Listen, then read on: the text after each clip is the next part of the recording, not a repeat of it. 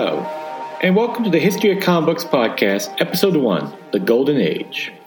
The Golden Age of comic books is considered to have taken place between 1938 and 1945. While the exact end in 1945 is not quite known, as it mostly ties in with the end of World War II, there is no question when it began, with the debut of Action Comics #1 in June of 1938, featuring the debut of Superman.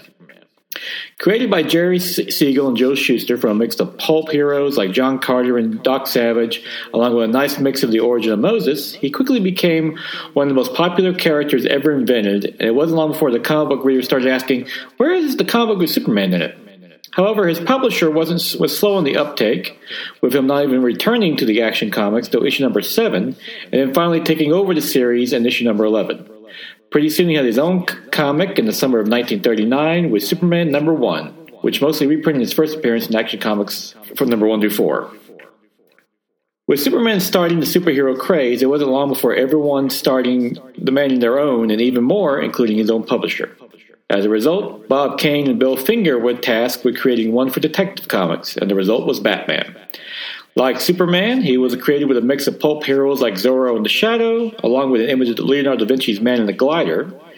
He debuted in Detective Comics number 27 on May of 1939 and was an instant success, as he would also get his own comic in Batman #1 of spring of 1940, which debuted two of his chief villains, the Joker and Catwoman.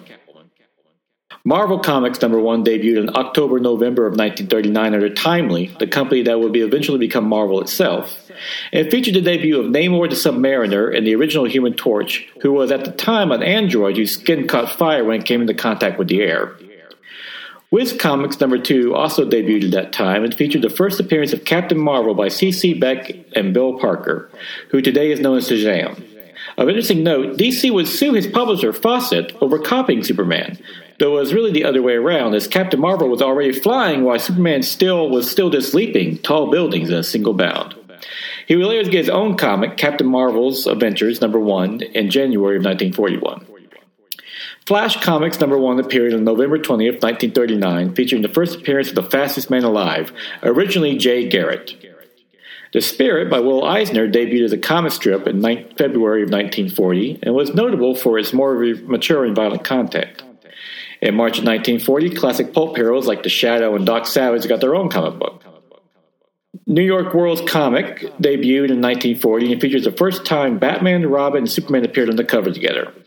The Spectre by Jerry Siegel and More Fun Comics #52 debuted in 1940, while Our Man appeared in Adventure Comics #8. Robin first appeared in Detective Comics #38 in April of 1940 with the intention of being the Watson to Batman's Sherlock Holmes, and also to appeal to younger readers. The Alan Scott Green Lantern debuted in All-American Comics #16 on July of 1940. The Atom debuted in American Comics #19 on October 1940. Marvel Mystery Comics #9 appeared on July of 1940, featuring the first team-up with the Submariner and the Human Torch. Other big-name publishers started to having their characters debut in comics as well, such as Walt Disney Comics and Stories #1 in 1940.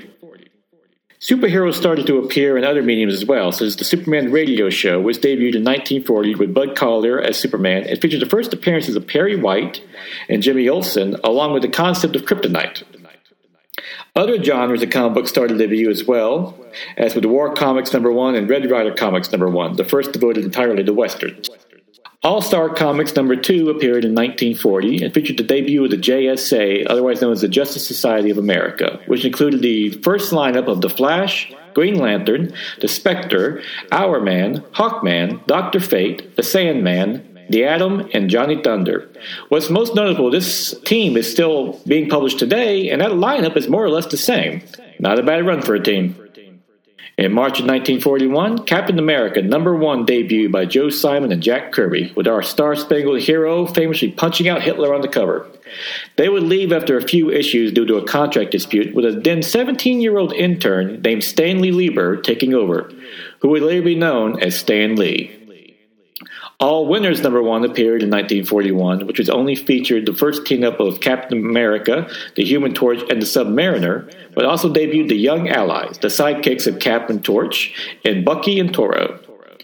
In 1941, another war comic appeared called Military Comics #1, featuring the first appearance of the Blackhawks, DC's famous flying squadron. Police Comics #1 debuted in 1941, featuring the first appearance of Pet Plastic Man by Jack Cole, and would get his own series in 1943. The first Girl Comics appeared with Calling All Girls #1 in September of 1941. Classic literature also appeared in comics with Classic Comics #1 in October of 1941. In September of 1941, Superman made his cartoon debut with a classic series from Fleischer Studios. The Green Arrow and Aquaman first appeared in More Fun Comics #73 on November of 1941. Archie, the classic character and current star of the CW series Riverdale, made his first appearance in Pet Comics #22 on December of 1941 by Bob Montana. By 1941, comics were selling 50 million a month thanks to their exciting stories and being a cheap form of entertainment during World War II. Wonder Woman debuted in All-Star #8 in December of 1941. While not the first female superhero in comics, that was the Black Fury in April of 1941, she is the one who set the standard for all to follow and became an instant hit. Quality Comics introduced the Spirit and Police Comics #11 to comic books on September 42, and later got his own book, The Spirit, in 1944, along with the first appearance of his regular black character, of a regular black character in Ebony. Now, I should warn you, if you ever look up this character, he is unfortunately indicative of racist attitudes at the time, but he does hold the distinction of being the first regular black character in comic books. Star Spangled Comics #7 introduced the Newsboy Legion and the Guardian by Joe Simon and Jack Kirby, another shield-bearing hero by them. By 1943, comics were estimated to sell at $30 million a year, with up to $25 million selling per month. Max Gaines left DC in 1944 and would found Educational Comics with the intention to educate readers. It would later become Entertaining Comics under his son Bill, best known today as EC Comics. Superboy made his first appearance in More Fun Comics #101 in 1945. As stated at the beginning of this episode, the end of World War II in 1945 was considered the end of the golden age of comic books. During the war, comics were a chief source of entertainment and extremely popular with soldiers, who, as today, are very young.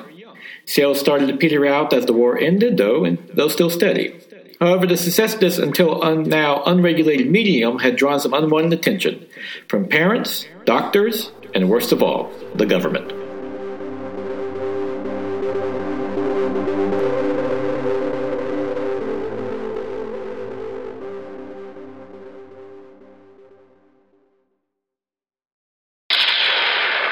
More positive than a New Day pancake.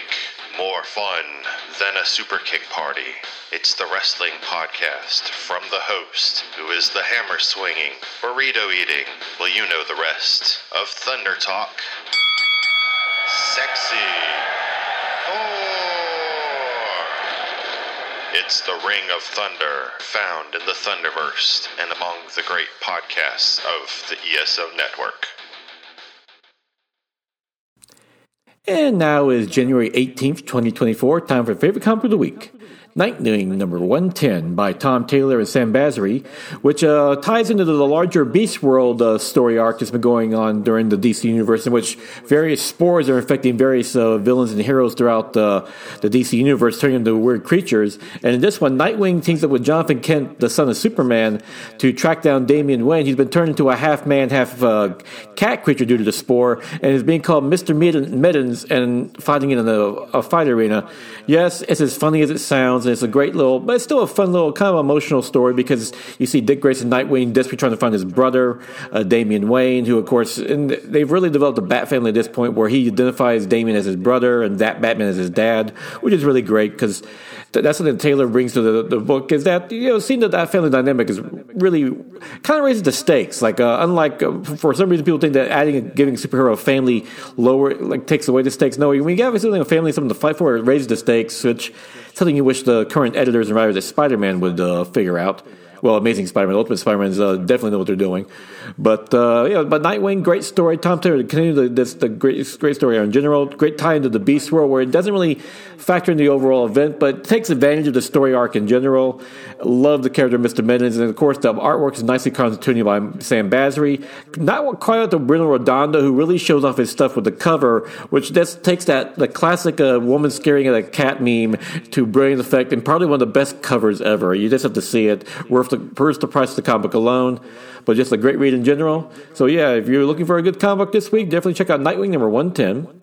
And with that, we're continuing a little blast from the past, going back and dusting off the old archives, and I'm having a little fun listening to these old episodes too, seeing how far I've come or how far I've gotten away from. I don't know if these episodes are better or worse, but it's fun to do the research and seeing where we go. And we'll continue doing that. Of course, I'm still working on the current season and might dig up a few more classics along the way.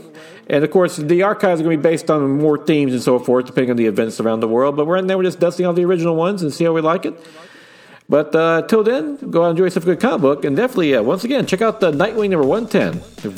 Just a great read in general.